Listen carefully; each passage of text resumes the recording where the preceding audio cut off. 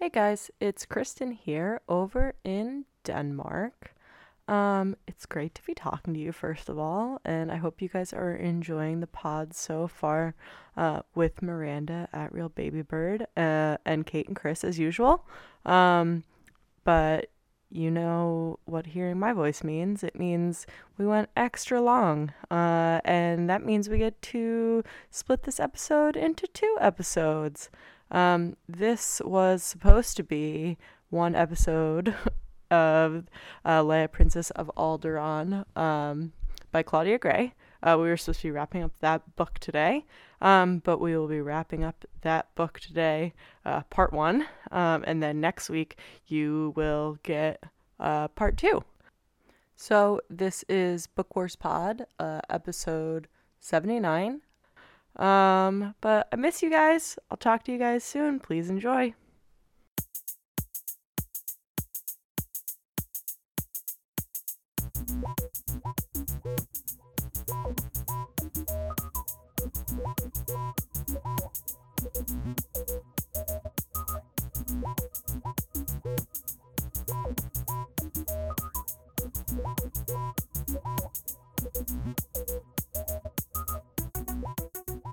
Hello and welcome to episode 79 of the Book Wars Pod. Today we are wrapping up Leia, Princess of Alderaan. I'm Miranda, here with Kate and Chris.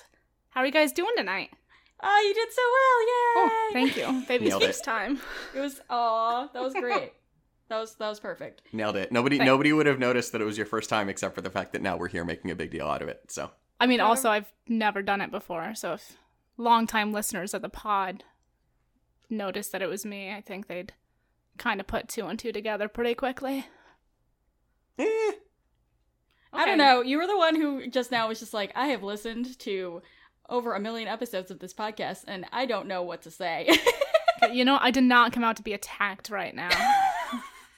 Miranda's been like parenting us to get to finally fucking recording the podcast because Chris and I are in a fucking tizzy because of fuck shit that is going on. just life. We don't need to talk about it. No, I'm just very briefly gonna be like fuck shit that is going on that we are not going to discuss right now because oh my god. But if you know what it is, then you know what it is. Anyway, we were talking about my rum. Yeah, you've Yeah, got like what do you a guys- cocktail worth of rum, like an entire cocktail with just rum. How What? much is a cocktail worth of rum? I don't It's- really know. That is just under half of a It's like 2 fingers. low glass. It's 2 fingers. That's like a normal drink. Entirely of rum? I mean, I don't drink rum. I would drink that of whiskey, but yeah. Yeah, fuck you, Chris. Didn't you I drink have that what I like would with consider tequila to be- 2 weeks ago? Yes. She has more rum than I had tequila, That I'm is confident. completely false. I really? Yeah. I don't think that's true. Well, I have this much whiskey and I might get more, so. So, then don't at me, sir. Yeah, this is it's a little better with water. What do you... Chris... Well, So I'm okay. drinking Sazerac Rye, which I think I've mentioned on the pod before. Is not my favorite because the mash bill is just 51% rye, so the minimum legal level for it to be called rye, Oh. and the rest is corn, which I am not the biggest fan of bourbon, only because it's a little bit sweet for me. Like it can be a little bit cloying. There are bourbons that I love, but in general, it's not my fave. And so this is a very bourbony rye. However, I added a little water to it, and it's a little better. The spiciness is coming out a little bit, Okay. which is what I like in rye, which it's impossible to find rye that's like that because I'm apparently a fucking freak and nobody actually likes that in rye. Everybody's How do like, you drink a not find smooth a- rye. How do you not find a rye that's spicy? Isn't that like the whole shit? I know. Like, I swear, like, anytime I'm, like, looking for, like, new ryes, they're, like, really smooth, like, kind of like a bourbon. I'm like, if I wanted a bourbon, I would drink a Oh bourbon. my god. Can you direct me to those ryes? Because I don't usually like them, but I love bourbon. Oh, interesting. Okay, well, you might like Sazerac Rye, matter Great. of fact. Chris is like every single rise like that. Which I know is not true, but... You know what? It made me really mad because I found a rye that I fucking loved, and it's called Templeton Rye. And their whole thing was like, yeah. oh, it's like this like super old recipe, blah, blah, blah, blah, blah. And then it comes out that, A, it's like not even theirs. They just straight up buy the rye from another distillery, which, whatever. Like, other places do that. They're more honest about it, but like other places do that and just mix it themselves. Except then it comes out that they don't just mix it. They take the rye from, I want to say it's Buffalo Trace, and flavor it. Pretty sure that's like true. they don't mix it with another whiskey. They put like flavoring in it to make it taste the way they want, which makes me angry. It's weird. Yeah, that's a no for me, dog. Yeah, and it was really good too. So like I was like my go-to rye, but now I'm like, well, gotta find a new one now. It's like when you buy juice and it's just like none of this is actually real juice. It's like 20% juice. Yeah, that bitch was from concentrate. Oh my god. That's amazing. Anyway, if our listeners have any recommendations for a good rye on the spicier side, hit me up because I'm looking. Or any good bourbon, because or good bourbon. Who doesn't I love like whiskey? bourbon. Yeah, I like all whiskey. Bourbon's just like sometimes they can be a little like cloying and sweet for me. Is my only problem with them. But I have a bourbon here that I love that I was considering drinking tonight, which is from 1-8 Distilling in DC. So basically, any whiskey recommendations, hit me up. Yeah, no, you just want your alcohol to kick you in the nuts. So, yeah. Speaking of kicking people in the nuts, I don't have any actually. Anyway, but I am drinking a shit ton of rum. I'm sorry. It's I'm a like weird transition. really cracked out right now. It is fine. I can't talk today. It was a snow day. My brain's not online. It's gonna be fine. I have been drinking a Smith & Cross rum because it's a rum day for me. It's a lot of rum. We're gonna see how this goes. I have not really, honestly, a whole lot to say about rum. You just went a whole spiel about your rye, and I'm like, I have rum. I need to learn more about. I've talked about this on the pod, I feel like, before, but I really want to learn more about rum and like because there's basically no fucking rules to it. Right. Is my understanding, Right. and like basically anything that you distill from sugar of any kind can be called rum. And so like rums from all the different Latin American countries all taste different because they're all like distilled differently. And I just want to learn more about that because it It's sounds wild. fascinating to me. It's wild, but also very cool. Yeah. After like whiskey, which is like fucking regulated at the government level, and tequila, which is a much narrower definition than people think it is. Mm-hmm. So Rum is just the opposite. Miranda's just like, sure. What do you have, Miranda?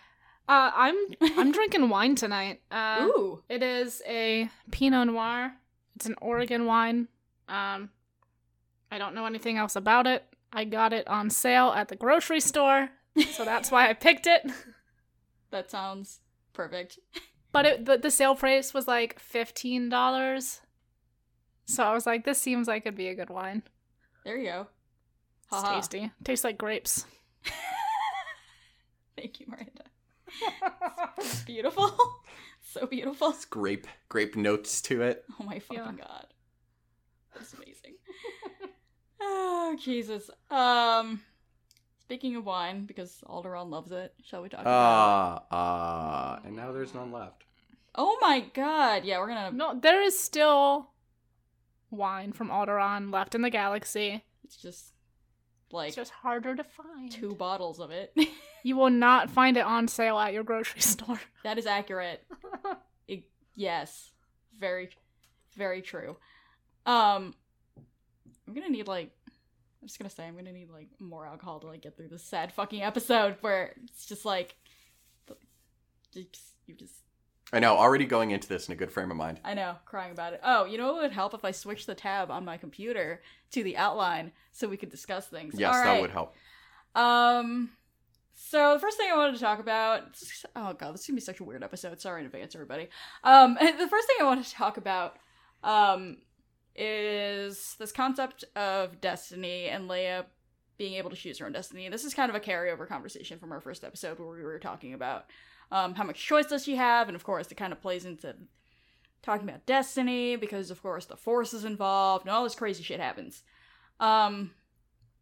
So I'm just kind of wondering, like, you know, Leia is at the end of the book as the Crown Princess of Alderaan. She thinks she has her future set out before her. She thinks she's going to be queen. She's going to rule over the planet one day. She thinks she knows what the rest of her life is gonna look like.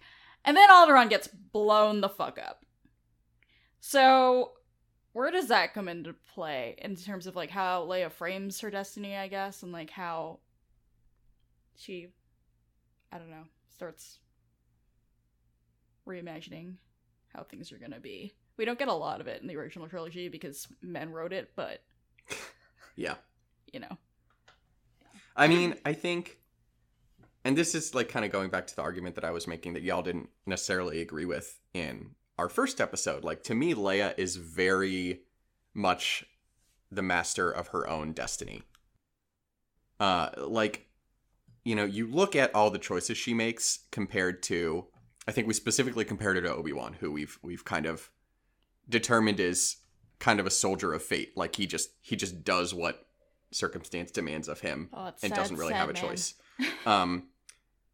To me, Leia, like, I don't know.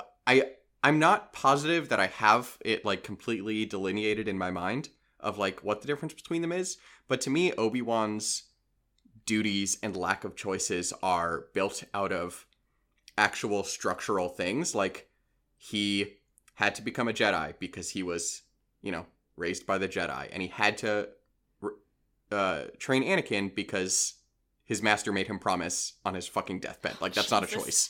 And, like, you know, then he had to go to war, and then he had to, you know, go into exile, because if he didn't, then, you know, the galaxy would perish because there would be no one left. And, like, all these things that he, like, didn't really choose to do. Like, he had to do them because there was not a realistic alternative. Right, like, I feel like he's made one actual choice in his life when he was probably, like, fucking 18 and trying to protect Satine on Mandalore, and had to decide whether he was gonna fuck off with her or not. And he stayed on the straight and narrow because fucking Obi-Wan. And we'll see if we get any of this in Master and Apprentice, but, like... Speaking of Claudia Gray. from what, you know, looking back at Clone Wars, like, he talks to Satine. I don't remember the episode names in Clone Wars, but it's the first Mandalore arc when they're going back to Coruscant. And I'm pretty sure it's called The Duchess of Mandalore. There you go. And they're, like, on the ship, and he straight up says to her, if you'd asked me, I would have left the Jedi Order. But again, that's not a choice he got to make because she never asked him. Ooh, that's a great point. So, like, I don't know. To me, Obi-Wan's life is, like, very much destiny taking control and, like, being like, this is a person that I am going to, like, direct, and that's just the way it is. Right. Whereas, I'm sorry, go ahead. I'm sorry, we're taking a 5-minute break so I could go scream in a bag about Obi-Teen. Okay, fair. And we're back. The power of editing. But anyway, with Leia, I just feel like she makes the similar choices to Obi-Wan in that she is so self-sacrificing in herself. Mm-hmm. But I feel like she makes those choices from a place of, like, she doesn't have to. She doesn't have to join the rebellion at 16. Her parents don't want her to. True. Like, she doesn't have to go in, well, arguable that she doesn't have to go into the Senate. I'll take that one back. But, like... Yeah, but, like, she could have, like, kept her head down like Kier told her to. Exactly. Like, she does not have to put herself in danger all these times. There are people who will... Like, she's literally a princess. There are people who will do this for her. Like, she doesn't have to be the incredible charismatic leader in the rebellion that she becomes. She doesn't have to join the government after that. She could have easily said, you know what? I've done my fighting, and now I'm tired. And instead of doing that, she continues to choose to serve for another 30 years and then to start the resistance, which, again, she could have just been like, you know, I don't like what's happening, but it's time for somebody else to take the reins. And to me, she chooses because she knows that she has the ability to solve things, and it's irresponsible of her not to. And so that's, I think I'm explaining my thinking a little better than I did in the first episode, what I feel like the difference is between someone like a Leia in her choices and someone like an Obi-Wan with his destiny. Right. See, I don't think I agree. I think that, you know, they are both very self-sacrificing, and, you know, I think they're both making their choices. You know, like you said, Obi-Wan could have fucked off with Satine if she had asked him to. I kind of think, and hopefully I can also articulate this a little better than I did when we first talked about it in the first episode on this. But I think that the external forces that kind of drove their decision making manifested themselves in different ways in each of them.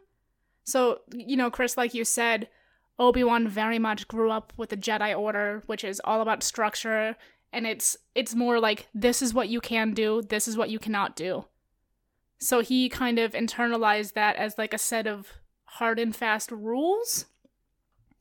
And Leia, grew up obviously with Bail and Breha, who, brought her up to, think about morality and all this other stuff. And, well, maybe that manifested itself in her as, like, values to live by that she very much, did abide by, as we can see throughout this book and throughout her life. Mm-hmm. She's doing something usually because it's the right thing, whether it's morally or otherwise. Obviously, we see in other places she does the right thing despite, some kind of structural power, Mon Mothma, etc., telling her to not do that.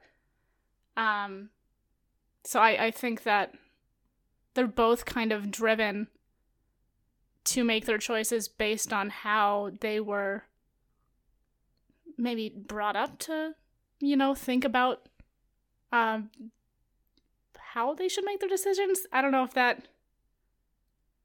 No, that makes sense to me. Puts a bow on my argument, but... Yeah, so I'm gonna pretend I'm Kristen and split the difference here. Because I think it's hard... Burn from all the way across the ocean. Oh, come on! It's not a burn. I think it's hard to know with people... Well, with Obi-Wan's kind of just gets dragged around, honest to God. But I think it's hard to know with somebody like Leia where, like, her innate sense of values that she was raised with ends and where her feeling like she has to do things begins. Because I think she's raised to just, like, obviously, like, want to help people and be selfless, but, like, how much of that is her, like, being like, this is how I was raised and these are my values and this is what I'm gonna do. And how much of that is, like, I can't do words today. How much of that is, her just kind of like, she started, doing these things out of, her own free will, and then it kind of just snowballs, and it's just like, well, I can't, like, not do these things now. Like, like, it's when, like, I'm thinking about Bloodline, when,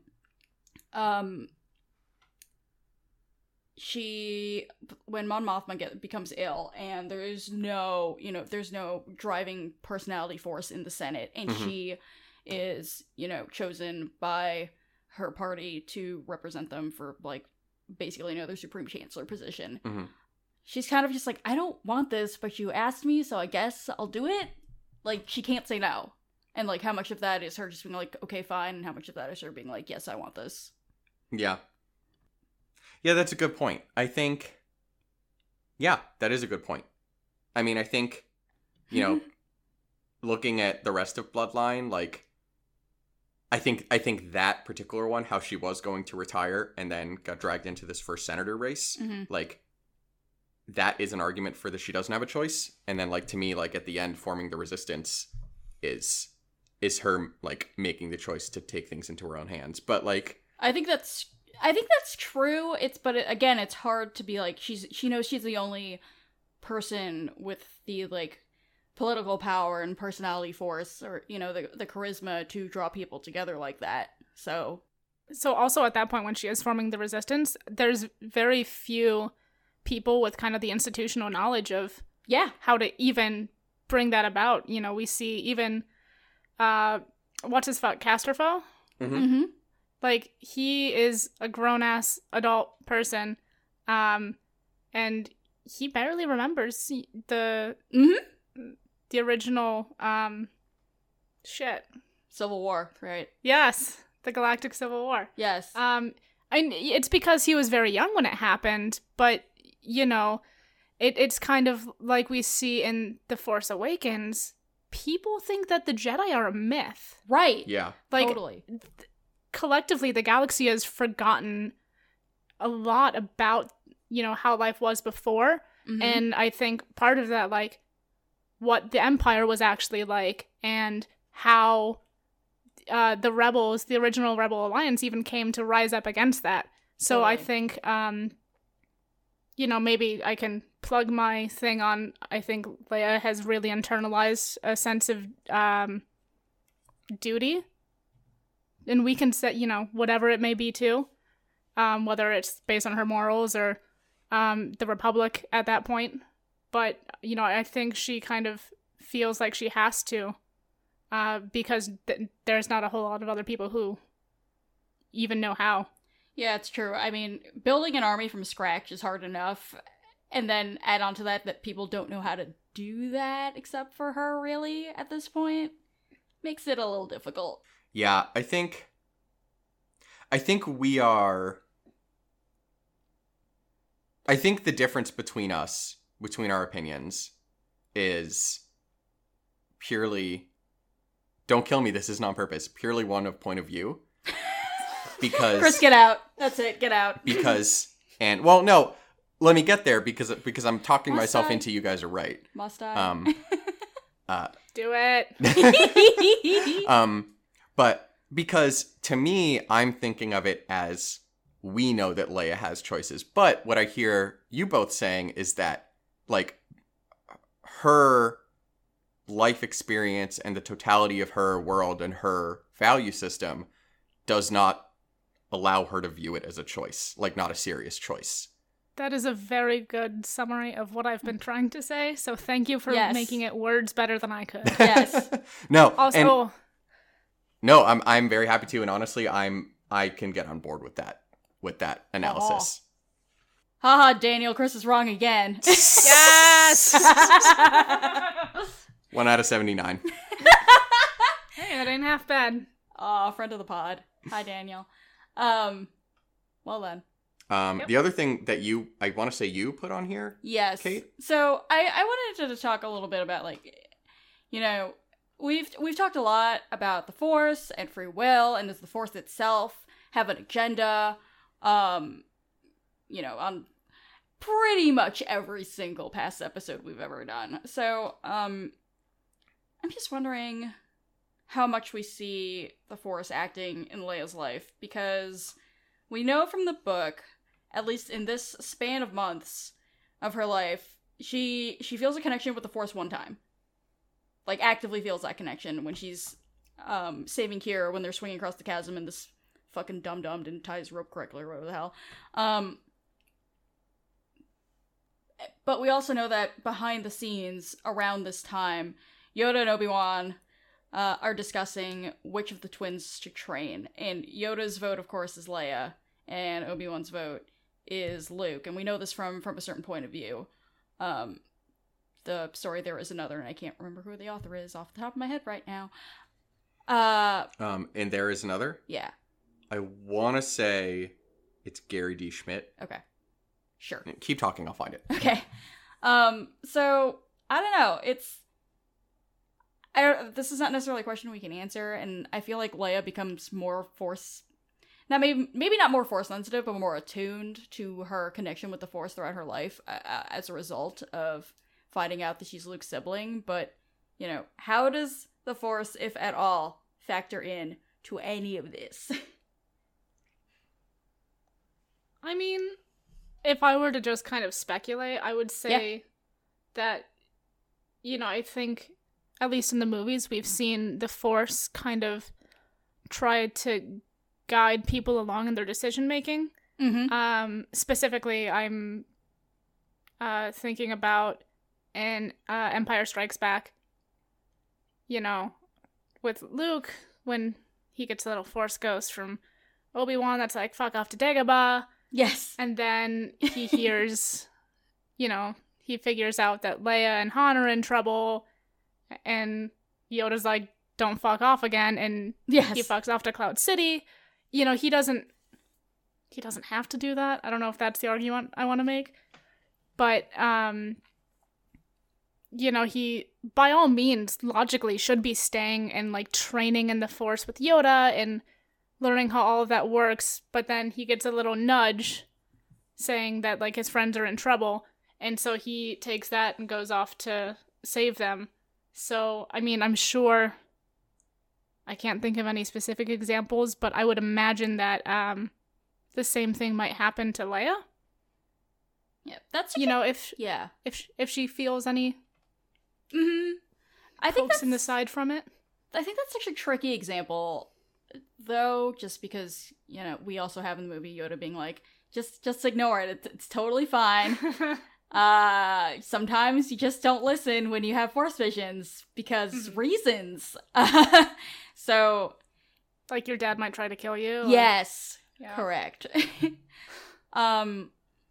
Chris, correct me if I'm wrong, but I think we've said before in the canon, Leia really only gets Force boops when she or other people are in like grave fucking danger. Yes, that is all that we have So far. seen so far. We have, like you said, with Kier in the chasm. We have in Bloodline with the napkin bombing, and we have obviously The Last Jedi. Okay. And also, obviously, she has a very strong connection to Luke because Space Twins reasons. Yes. Okay, just double checking that because I'm just kind of like, I don't know. Like, again, it goes back to this question of how much I think free will people have, because the Force will give you nudges, but you don't necessarily have to pay attention to it. And I don't necessarily know that we've seen... Have we seen yet people kind of, like, ignoring the Force and then winding up into whatever situation the Force wanted to throw them into anyway? One might argue Ahsoka. Is that like Oedipus style? What do you mean? Well, wasn't like the whole thing just like the fact that he found out he was gonna, you know, have sex with his mom and like lose his eyeballs, and then he was like, no, I'm not gonna do this, and so he actively tried to not do that. Right. And then he had sex with his mom and lost his eyeballs. I just wanted to make a nerdy joke there, and it was a perfect moment. So. That was an excellent. That was great. That was. I'm sorry I Full made you marks. explain it. Thank you for bearing with me. This has been classic literature. Classic literature pod. Full marks from your mom, who is an English nerd who really wants to get into grad school. Grad school is not listening to this podcast, but please let me into grad school. Grad school, Jesus. Anyways. While we have a moment, it is Gary D. Schmidt who wrote There Is Another. Thank you. Great. Wait, so I have a follow-up question about that. So did you say earlier that this was about the time in the canon where they were having that discussion? Am I just... No, I think that happened as Obi-Wan died. Okay, well, that also was not my guess, so... What, the discussion of... In There Is Another, when Yoda and Obi-Wan are talking. Are you sure? Yeah, I think so, because I thought it was like after Obi-Wan died, he just like at some like shows up on Dagobah at some point, like during the timeline of A New Hope, and it's just like, "What up? I'm dead. Can you train this kid for me?" Yeah, yeah. So as Obi-Wan dies, give or take an hour. So, but it's not as he dies. He's not dying when he's just like having this like mental brain cycle, like telekinetic conversation, whatever the fuck. That's true. Use your words better, I said, as I don't use my words greatly at all. Anyway, to get back to the Force. I mean, there's so much we still don't know, and I don't think we'll ever know about the Force. But like, at least I kind of hope we never know it. I mean, half the fun is that it doesn't make. I mean, it makes vaguely some kind of sense, but that we don't know. Yeah, exactly. But I mean, I feel like it is. To me, the Force is more something that has, like, general wishes and generally likes the light side, but, like, doesn't take huge, like... It's kind of like the watchmaker theory of, like, if any of you remember your, like, high school history, it was, like, Isaac Newton's, like, theology theory was that like God is like the watchmaker and that he sets up everything so that the universe can prosper and then then he just fucks leaves off. it alone. Yeah, exactly. Like I kind of feel like the Force is like that with like a couple nudges here and there. Mhm. Like, you know, maybe the events of Rogue One are a nudge or other things like that. But like, so to me, I feel like, you know, maybe the Force puts people, and in this case specifically Leia, in these positions to have these important moments. But like, I don't think the Force has like an all-consuming plan. Like, I think it is up to the Leias and the Obi-Wans and, you know, the Lukes and the characters of the light side to seize the moments that they're given. And like, what the dark side does is that it like tries to like harness the Force and like take it for its own and, you know, just control it more than almost the like going with the flowness of the light. Uh-huh. Mm-hmm. Okay. Is the point of the Force not balance? Or is that just me being brainwashed by the Jedi? No, the point of the Force it's- is balance. I think what's been more in flux as we move from like the George Lucas school / Dave Filoni school of the Force to the Rian Johnson school of the Force is, what does balance mean? Yeah. Yeah. So does balance mean light side only? We have banished all dark side users ever, or does it mean equal amounts of both, or somewhere in between those two? So Yeah. And that's, and you know, again, I don't think we definitely don't know that now. Mm-mm. We'll see if we ever do. Because I mean, you know, just as to expand on what you said very well, like for those who haven't watched the Clone Wars or are less familiar, obviously, or Rebels, honestly, or Rebels, but I'm specifically thinking of the Mortis trio, yeah, where they're actual physical manifestations of the light side, the dark side, and, you know, the center who, you know, keeps them in balance. And that's like a equal and opposite situation, which is kind of feels weird looking back at original Star Wars, and it like kind of feels like George's vision evolved a little bit there. And then you look at Yeah. Rian Johnson and his like, no, like the light side is the way, and like we preserve balance by the light side working being on the ascendant. light side. Exactly. Yeah. Also, welcome back to Noise Pod. If you hear weird background noises, that's our hamster chewing on wood. Pork chop. I didn't He's Instagram chopping today the because I wood. wanted to take a picture of him with Empire's End for National Love Your Pet Day, and then he was sleeping all afternoon. Well, you can remedy it later. I will. Miranda, you were saying? Oh, pork chops chopping on his wood. Mm-hmm. How many would a pork chop chop? Well, the answer is a lot. He fucking loves chewing on wood. Just so everybody knows. Noise Pod is also Pork Chop Pod.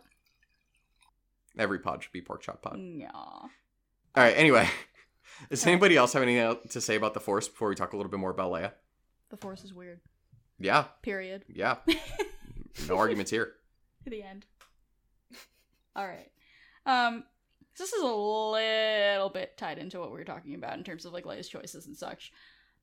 So I wanted to talk about, you know, obviously we have 16-year-old Leia, who we haven't seen her except for a snippet really in Rebels at this point in her life before. So I just wanted to talk about who she is as a youngin' and how it informs the politician and the grown-up and the resistance leader she becomes in Bloodline. Yeah. So I think the easiest way, like, without, you know, looking too deep into it, is just that obviously in Bloodline, like, she's seen a lot of shit. She's more mature. Mm-hmm. But I think specifically we can see that in kind of her, like, youthful idealism when she's 16 and she finds out that her parents are involved with the rebels, or, like, that they're starting the Rebel Alliance, and she's really into it, and she, like, wants to go out. She wants to help. She wants to go, you know, even outside of that, like, try to do good in the galaxy, taking the refugees in, doing whatever. But she's just very excited all the time, and she's doing it because she wants to be involved. Whereas Definitely. later in life, like we were kind of touching on earlier, she's doing it almost because she feels like she has to. You know, she wants to retire from the Senate, and then they nominate her to be the first senator. She wants to fuck off with Han and like explore the galaxy, and then she feels like because the First Order is starting to rise up, she has to start the resistance. Right. So I think, you know, as she's grown and matured, she's very much aware of, you know, the consequences of her actions and her decisions, and she knows, you know, kind of the impact that can have not just on her but throughout the galaxy, and she feels obligated to do it, I think. Yeah, definitely. Another thing that I think is the same that you can really trace a direct line in her character, and one of the reasons, honestly, why I love Claudia Gray's writing of Leia so much, because she gets her exactly right, is that all throughout the original trilogy, we see that Leia loves getting right into the middle of things, like getting her hands dirty, you know, shoving people into a trash compactor, etc., etc. And we see that here. Like, she wants, maybe not to be on the front lines, but she wants to be active. She wants to be doing things. And that's one thing that she says that's in Bloodline that she misses about, you know, being older and being a career politician, is that she doesn't really get to have adventures anymore. And for her, I think the difference between, you know, having adventures with Han versus all the other sorts is that she wants to adventure, like, with a purpose. She wants it to mean, her risk to mean something. And I think we can really, really see that in her younger self. She never loses that wanting to just, like, you know, hop on a speeder in the forests of Endor and murder some motherfuckers. You know what just made me sad? Completely unrelated to any of this. Okay. I just realized we're never going to get Han on Resistance. Remember when we found out that Resistance was about racers and we were all like, obviously they're going to have Han somewhere. Nope. Oh my god, why would you say that? Now I'm sad. Now I'm sad. Why would you say that to me? Why would you say that to me? Because if I have to suffer, so does everyone else. Oh my god! I wanted so bad to see the Five Sabers competition. Yeah. So bad. Yeah. Guess I'll cry. Well, while I cry, you can keep talking about this. Yep. To me, the biggest, you know, thing that her beginning teaches her the rest of her life is how to deal with loss. Oh god. And, like... Oh, Fuck you. rude. You know, obviously, we hear it from Holdo, but, like, she learns Wow. from a very young age how to deal with loss, but understand that it was necessary. And, like, Kira's the perfect example of that, because, like, it was literally necessary. Like, it would have been disastrous if Kira had not died.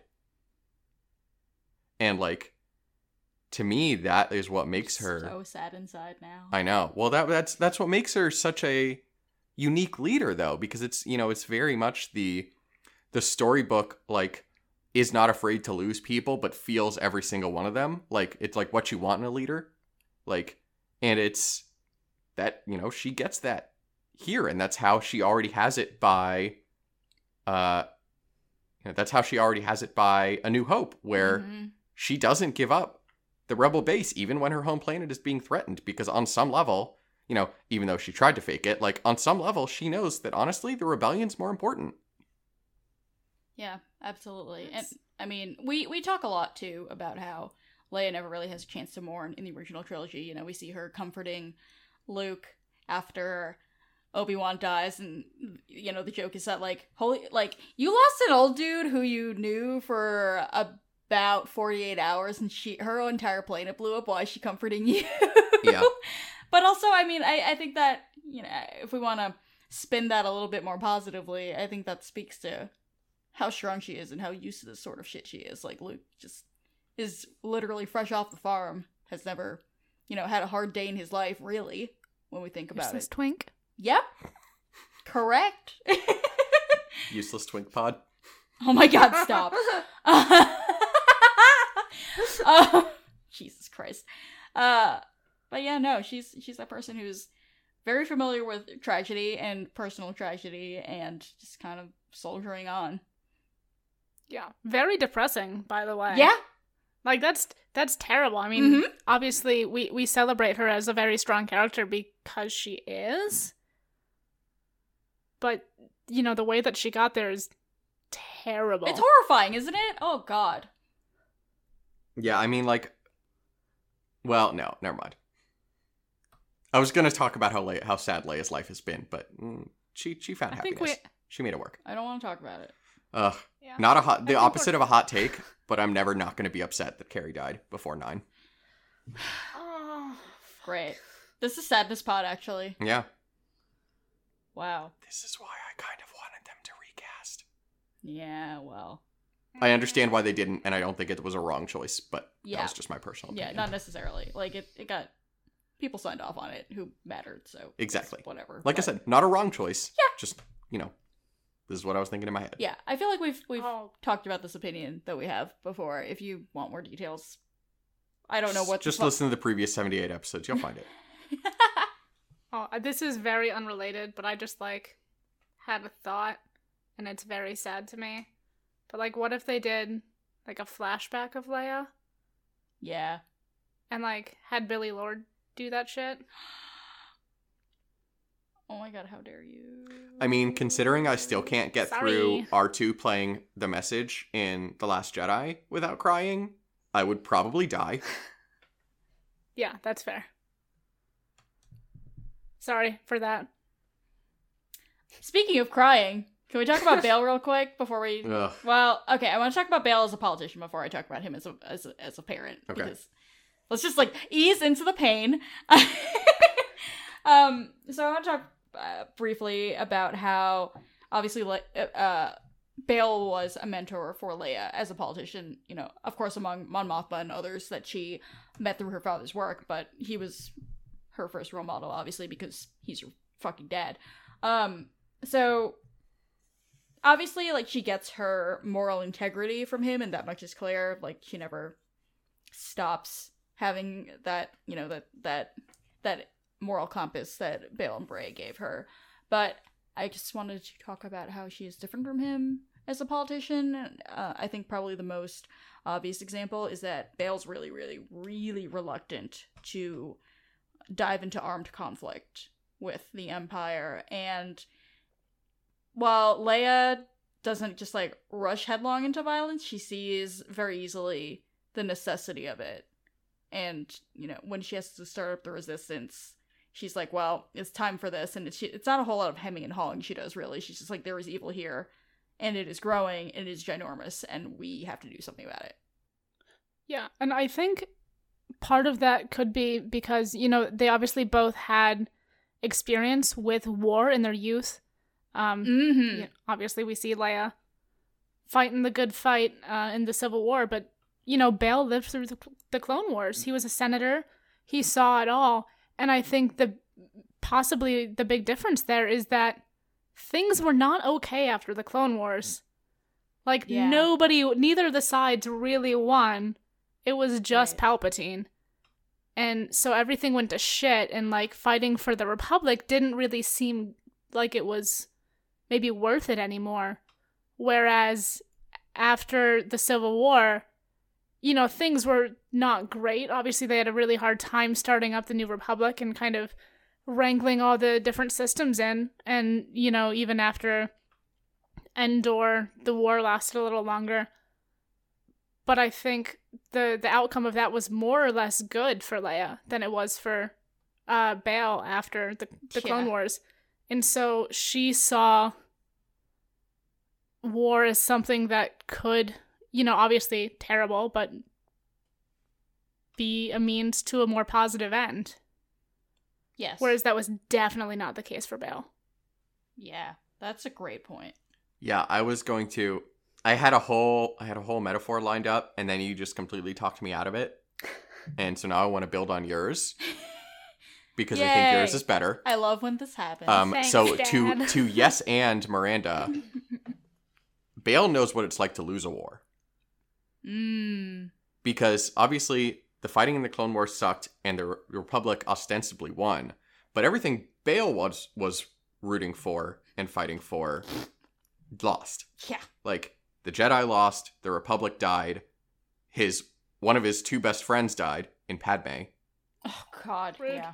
And so he knows what it's like to lose. And so I feel like one of the things with Leia is Leia doesn't actually know what it's like to lose. Sure. I mean, she knows what losses are, obviously, because they didn't win every single battle. Yeah, but- she knows what losses are, but not on a galactic war scale. Right. Like it's on the battle scale, not on the war scale. exactly. And that's like who does at the end? Like who knows what it's like to lose at the end of the day? Like that's not something. Not the youngins. Yeah, that's not something that, you know, the mind is meant to comprehend. And so like I feel like that's part of it, and that's part of Leia's we will do this because we have to and we will win because that's the only option attitude comes from. But like you see Mon Mothma too, looking back at her story and from a certain point of view, Contingency Plan by Alexander Freed. Like she knows what it's like to lose too. Mm-hmm. And that's why she's like, you know what? We can't do this anymore. Yeah. Like, because it can get worse. And I feel like Bail is very afraid of losing after the Clone Wars and after the rise of the Empire. And of course, he has so much more to lose now.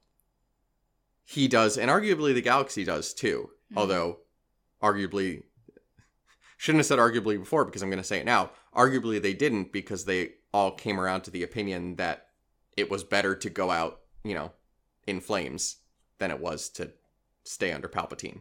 Ugh. I have a lot of feelings now. Yeah. I feel like Bail was kind of like, I'll go back to my original metaphor because I found a way to tie them in. Like, you know, like whenever people are like, I don't know, is something white? It's like a white people idiom, but like the frog who's dropped into boiling water and immediately hops out versus the frog that starts in cold water and then it like slowly gets heated up and it doesn't notice. Like, I feel like to a certain extent, Bail in, you know, the 15 years between Attack of the Clones, between Revenge of the Sith and, let's say, a year before this book starts, is that frog where he, like, you know, is fighting to make things better, but doesn't want it to be armed conflict, doesn't want anybody to get hurt, because his view is, we need to do this so that it doesn't get worse. Right. I mean, as is noted in the book, his whole thing is just like, what am I willing to risk? I'm also, you know, partially in charge of an entire fucking planet. Mm-hmm. Like, do I risk literally everything and stuff that he doesn't even necessarily have ownership of, you know? Yeah. And we've talked about this before too, in the parallels to real life of, you know, how white people feel about politics versus how people of color feel about politics. And like there's the view that it can always get worse, which is what Bail has early on and what often white people do. And then there's the view, which Bail comes around to, which Leia has, and that people, like the truth that people of color know, where it is already as bad as it can get. And like, I feel like Leia's awareness of politics, she was only ever dropped into the boiling water and forced to stay there. And so she is like, you know, her whole life is #this is not normal. You know what I mean? Sure. Like, so I feel like... And we know that she was raised that way because she was always been very aware of what is actually happening and how absolutely fucked everything is. Yeah, absolutely. Yeah. So that's the difference between, you know, that I see between them. And obviously Bail comes around and Breya helps bring him around, and they both realize that war is necessary, but that's kind of my view of how they get there in different paths. Mm-hmm. Yeah. So to continue Depression Pod. Yeah, right? Jesus. Expanding a little bit, talked about both Bail and Breya. So obviously we haven't had a lot of content with the both of them, and especially Breya shows up for like 0.5 seconds, like to be like, oh look, a baby, end of movie. But I've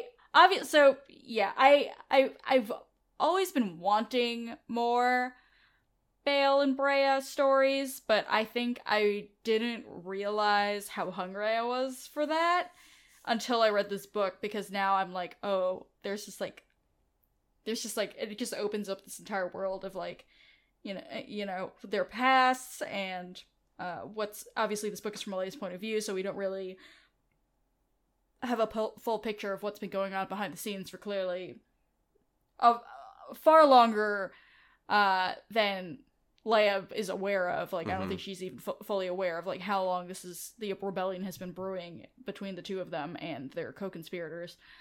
But yeah, this is the first time we're really seeing them, and obviously, like, we knew they were good people, because how could they raise a person like Leia and not be good people? But it was really also refreshing for me to see them be, like, real people. And Claudia Gray is also so great at this. You know, Yeah. they're a married couple. They love each other a lot, but they've been married for a long time. And, you know, Chris and I talk a lot on this podcast about our marriage, honestly. But, like, Chris and I have been together for a really long time. Not as long as these two, but we've been together for a fair amount of time. And there's, you know, that saying that at the beginning of the relationship, there's a whole lot of passion, and then it grows into something more, you know, that plus companionship or whatever it is. And, you know, I feel like a lot of younger people are always just like, oh, but that seems so boring, and you're old people now and stuff like that. But we see exactly how much that really works, not only in this book, but I feel like in real life. Like, I feel like we know that firsthand. Not everything is perfect, even after decades of marriage. Like, they have arguments, they fight, they annoy each other, but they make it work. And they not only make it work for themselves, so they make it work for their daughter, and they make it work for their entire fucking planet. And that was just, like, a nice, like, super realistic thing to be seeing, I feel like. It was nice to see Bail get mad, to build on what you were saying. Like, it's, you know, it's nice that they're just not perfectly composed all the time. Like, it's nice to see Bail lose control and, like, just, like, feel the entire weight of what is pushing on him and what is pushing on his daughter, and lose it. Yeah, absolutely. Cool, the end. Sorry. No, I'm kidding. So I'm not married. But, like... Big if true. Okay, rude. Wow, what a shithead. Fuck, Chris.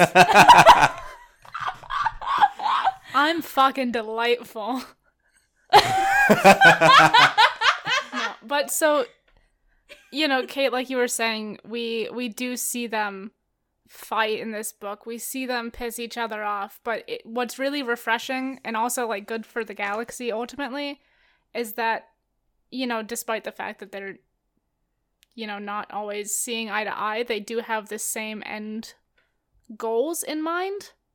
Like, they're pushing towards the same thing. They want to raise their daughter well. They want to topple the Empire. You know, you can see, like, that they still very much are a team, even if there is conflict. Definitely. Yeah, I feel like, you know, if you want to take relationship lessons from this book, you know, they definitely have the same values, absolutely. Like, and that's, like, you know, the core of them as individuals and with each other, like, as you were saying. Yeah, it's a partnership, is what it is. Exactly. Like, it's like, Bray is queen, but, you know, she's not just, like, I don't know, being a fucking dictator or whatever.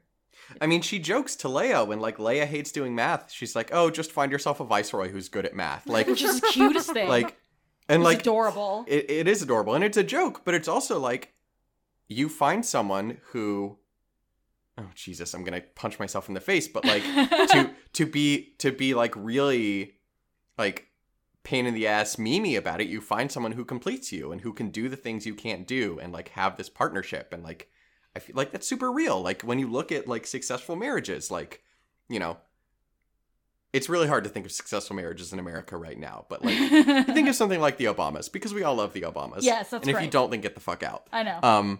But, like, and you see Barack and Michelle, and it's very clear that that is a marriage where he is, or was, president of the United States, the most powerful man in the world. And there's not a goddamn question in anyone's mind when he sets foot in the door to go home, they are on equal footing. Mm-hmm.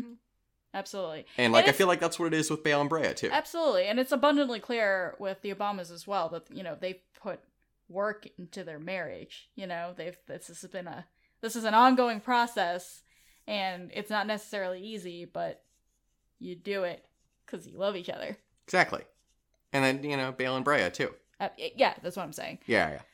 That line, since you mentioned it about the doing math, made me giggle because Chris is the one who fucking reconciles all of our bank accounts at the end of the month because I can't fucking count. Asians who can't do math. Yes, that's me. Our favorite Cards Against Humanity card. So now I'm just internally giggling. It's fine. We're really gross sometimes. Occasionally I like you instead of just roasting you on Twitter publicly in front of hundreds of people. Yeah, 1 out of 79 episodes.